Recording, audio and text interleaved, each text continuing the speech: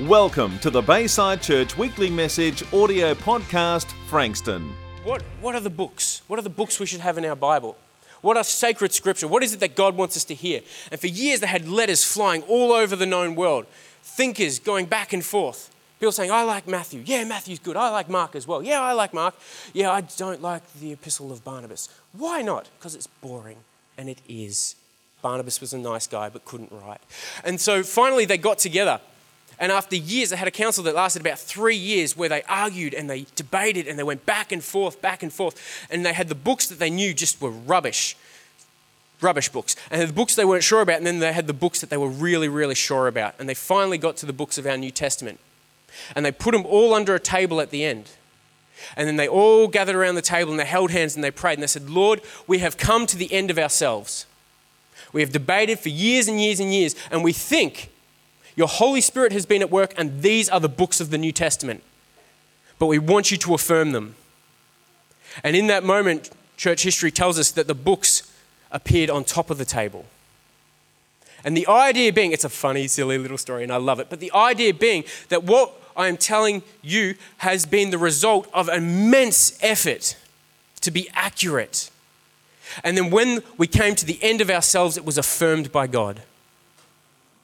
When we came to the end of ourselves, it was affirmed by God. So you can trust it. The cross that we're going to be talking about is at the heart of the gospel. This gospel that can be trusted. This gospel that has passed down through the ages. The beating heart of the gospel is the cross of Christ. What Jesus did on that cross. Why Jesus had to die. And what his death accomplished is the heart of the gospel. It is the reason why the Christian message has overwhelmed this planet. Why fully 1/3 of all human beings on this planet affirm Jesus as God. There is nothing that has the power, there is nothing that has the pathos like this message. It is the reason you are sitting here this morning is because there's something in the proclamation that Jesus died for my sins that stirs the human heart. But we have to admit that's just kind of a bit of an oversimplification. That's kind of like asking an astronomer, what do you do, sir? And he says, well, you know the song, Twinkle, Twinkle, Little Star. How I wonder what you are. That's me. That's what I do. So kind of saying, well, the gospel of, Jesus died on a cross for my sins, it's kind of, that's true. But there's so much more to it than that.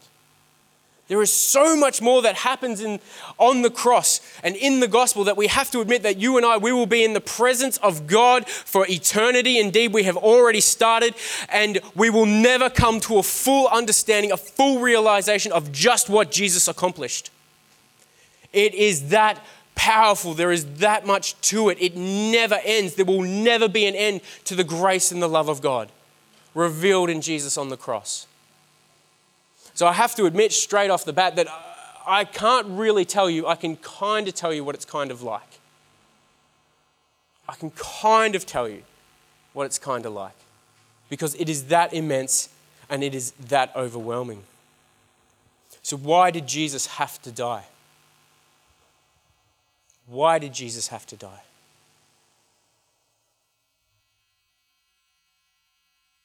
In the book of Genesis, in the 6th chapter, there's this passage that really just shook me to my foundations when I was reading it. And it's kind of after the Garden of Eden and after Cain and Abel and all that has happened.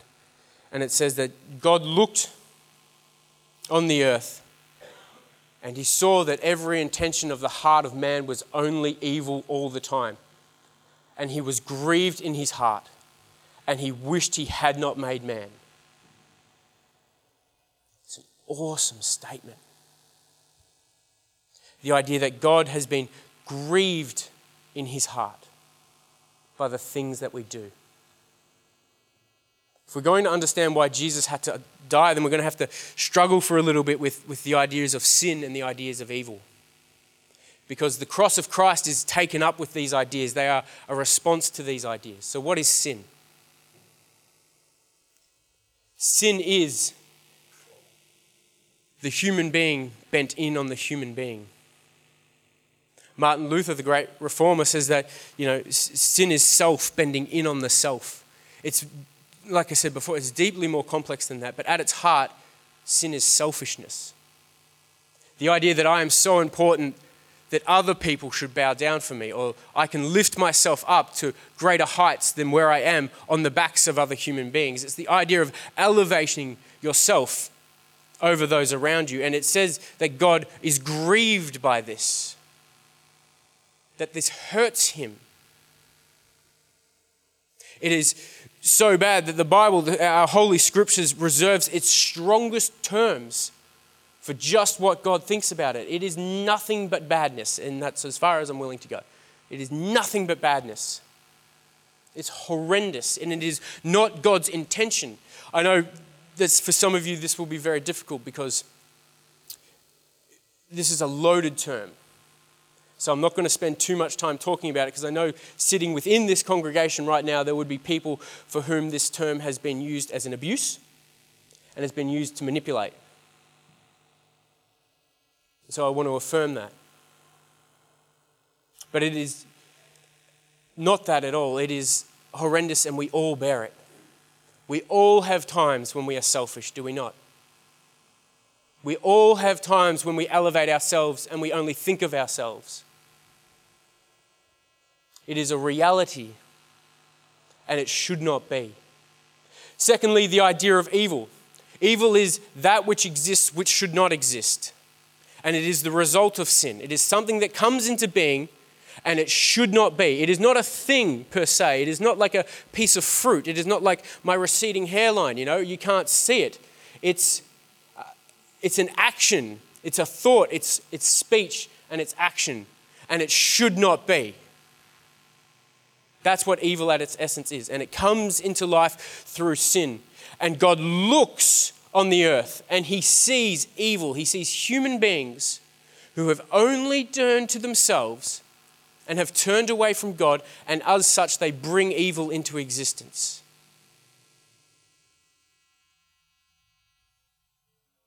It exists and it should not. Sin and evil are not God's original intent. If we go right back to the beginning, we can see that God, when he made the whole universe and then he made humanity, he said it was good. And one of the things I love in the book of Genesis is the picture that God speaks the universe into being. He says light and there is light. And he says grass and there is grass. But then when it comes time for you and me, he gets down in the dirt and he forms it up with his hands. The idea being that God made us with his hands. He didn't speak a word of power. He lovingly crafts us. And so you can see that this grief that sits in his heart is not this anger, like this out of control drunk, It's the grief of a loving father who has lovingly made his children. He's grieved in his heart and he regrets. So looking on the earth and seeing that original intent has been taken away, seeing that human beings only really care about themselves and as such hurt each other to try and get money or power or whatever it is, whatever's your comfort zone. God has three responses. God has three responses to this. Those responses are this: annihilation. God could just unmake us, right? I mean, he's God. He spoke the universe into being. I guess he could speak one planet unbeing. He could just end us. You're done. It's over. See you later. Into the sun. Gone. But he doesn't do that. We're still here. His second choice is domination. He's God, right? I mean, he could just dominate us. He could come down. He could be on a nice white shining steed, tattooed down his thigh, King of Kings, Lord of Lords, big sword out of his mouth, maybe. And dominate us. Yeah? Now the promise is kind of like that at the end, but after everyone's given a choice. So he chooses not to dominate us, not to come down and say, you suck, I'm in control. You obviously can't deal with this, I'm dealing with this. But knowing that we have free will, you chose to come here this morning, God bless you. He doesn't do that, does he? His third choice is love. He can choose to respond with annihilation, with domination, or with love? The cross is God's response to human selfishness and human beings doing things they should not do. God's response to hurt and to pain is love. God's response to our rejection is love. God's response to you and to you and to me is love. This is just amazing, right? I have 5 kids. We had 4, but the band wasn't big enough. And we had the 4 blonde bombshells, and so we decided we needed to diversify, and we got a brunette. Yeah? Amen. Look at you. One of our kids, we have a son. We have one son, the poor guy, and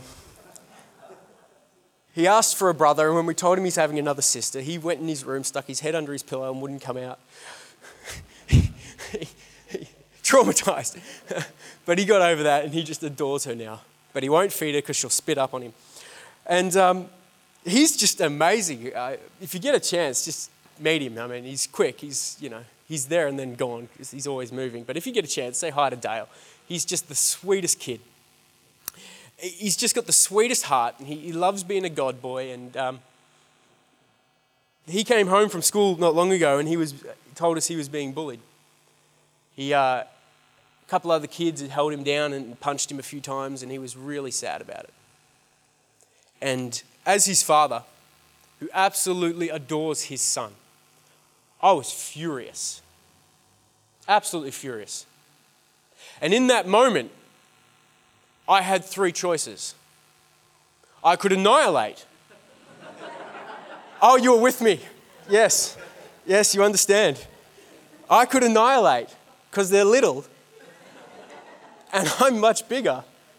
And I'm pretty sure my fury could carry me through their parents as well. Like, you have not been doing a good job, sir and ma'am, and I'm here to set things right. Gone. But I didn't, or I'd go to prison. And I could dominate. Yeah?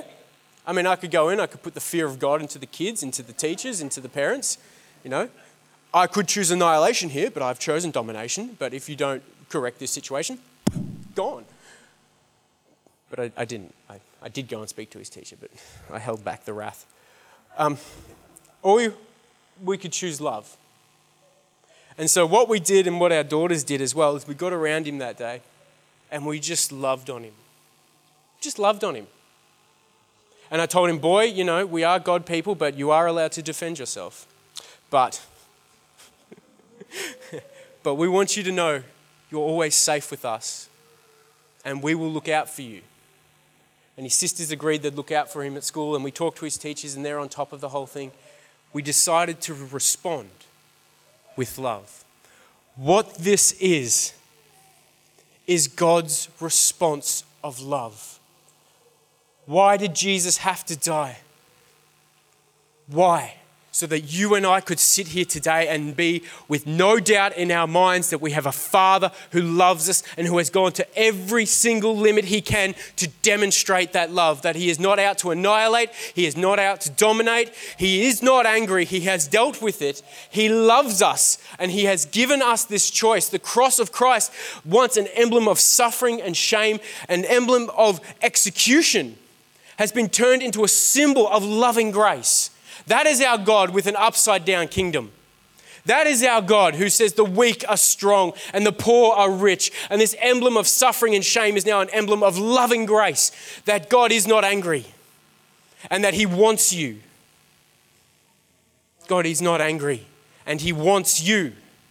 And he has a mission for you to spread this message around the world. Go until everyone has heard of the love of God, he says. Go. This cross is the salvation for sinners, that your sin is not held against you.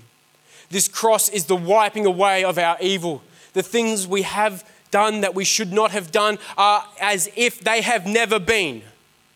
I got that out, yeah. As if they have never been. It is a new start, it is a fresh start, it is a full tank. And it has stood for 2,000 years over time and history, calling all people to themselves. It is life over death. It is light over dark. And it will have the final word. That is the promise. The fulfillment of the gospel is that this cross has the final word. So you're here this morning, and whatever it is that you have brought into this building, whatever it is that has happened out there, that Holy Spirit that fell on this place during worship is now calling you. What has the final word in your life? What has the final word in your life? Are you still suffering from shame? Are you still suffering from guilt? Are you still holding on to things? Are you still trying to lift yourself up and say, at the end of my life, I want to say, I did it my way? No, that's not the purpose of life. In fact, the scripture says that's the very definition of what should not be. It is evil. No, the purpose of life is to see within Jesus, to see within the cross, that we sacrifice ourselves for others. We sacrifice ourselves to others. We place other people ahead of ourselves. We give up of our time and our efforts and our resources so that other people might hear the gospel. Life over death, light over dark, the cross over your life. The cross of Christ will go on forever, and it will end victorious. That God is not angry, and He wants you. Let's pray.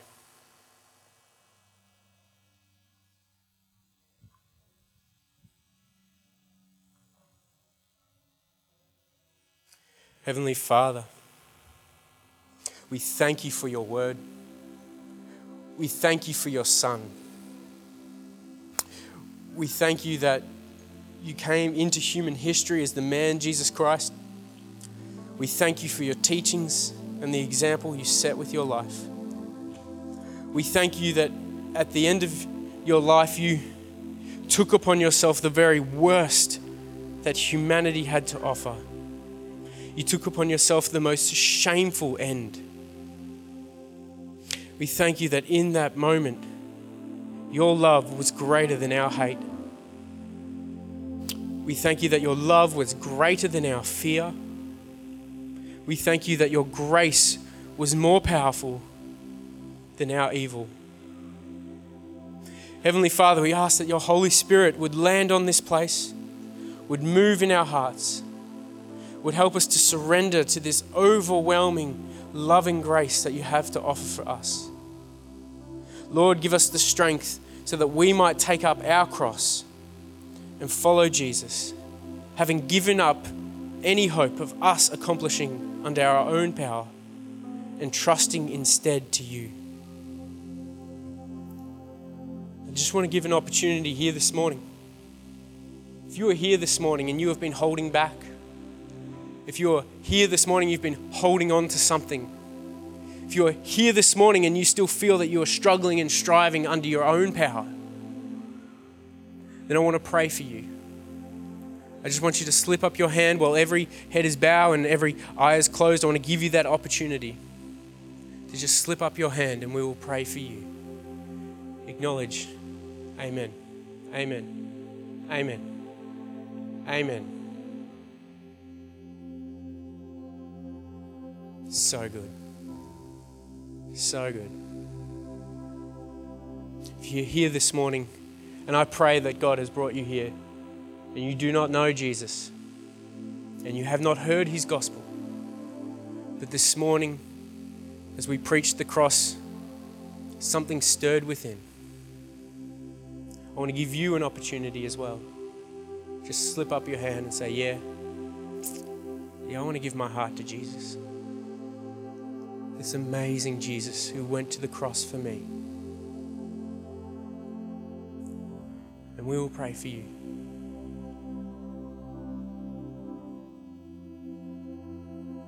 So good. Heavenly Father, Lord, we thank you that there is nothing more powerful in this world than your love. There is nothing that can overcome your grace, that it is like a tide that rolls on and on and on. Heavenly Father, this morning, help us let go. Help us give in to you. Lord, help your cross be what overshadows our lives. Release its full power into our lives. Oh, we trust in you, Lord. Thank you, Lord. Thank you, Lord.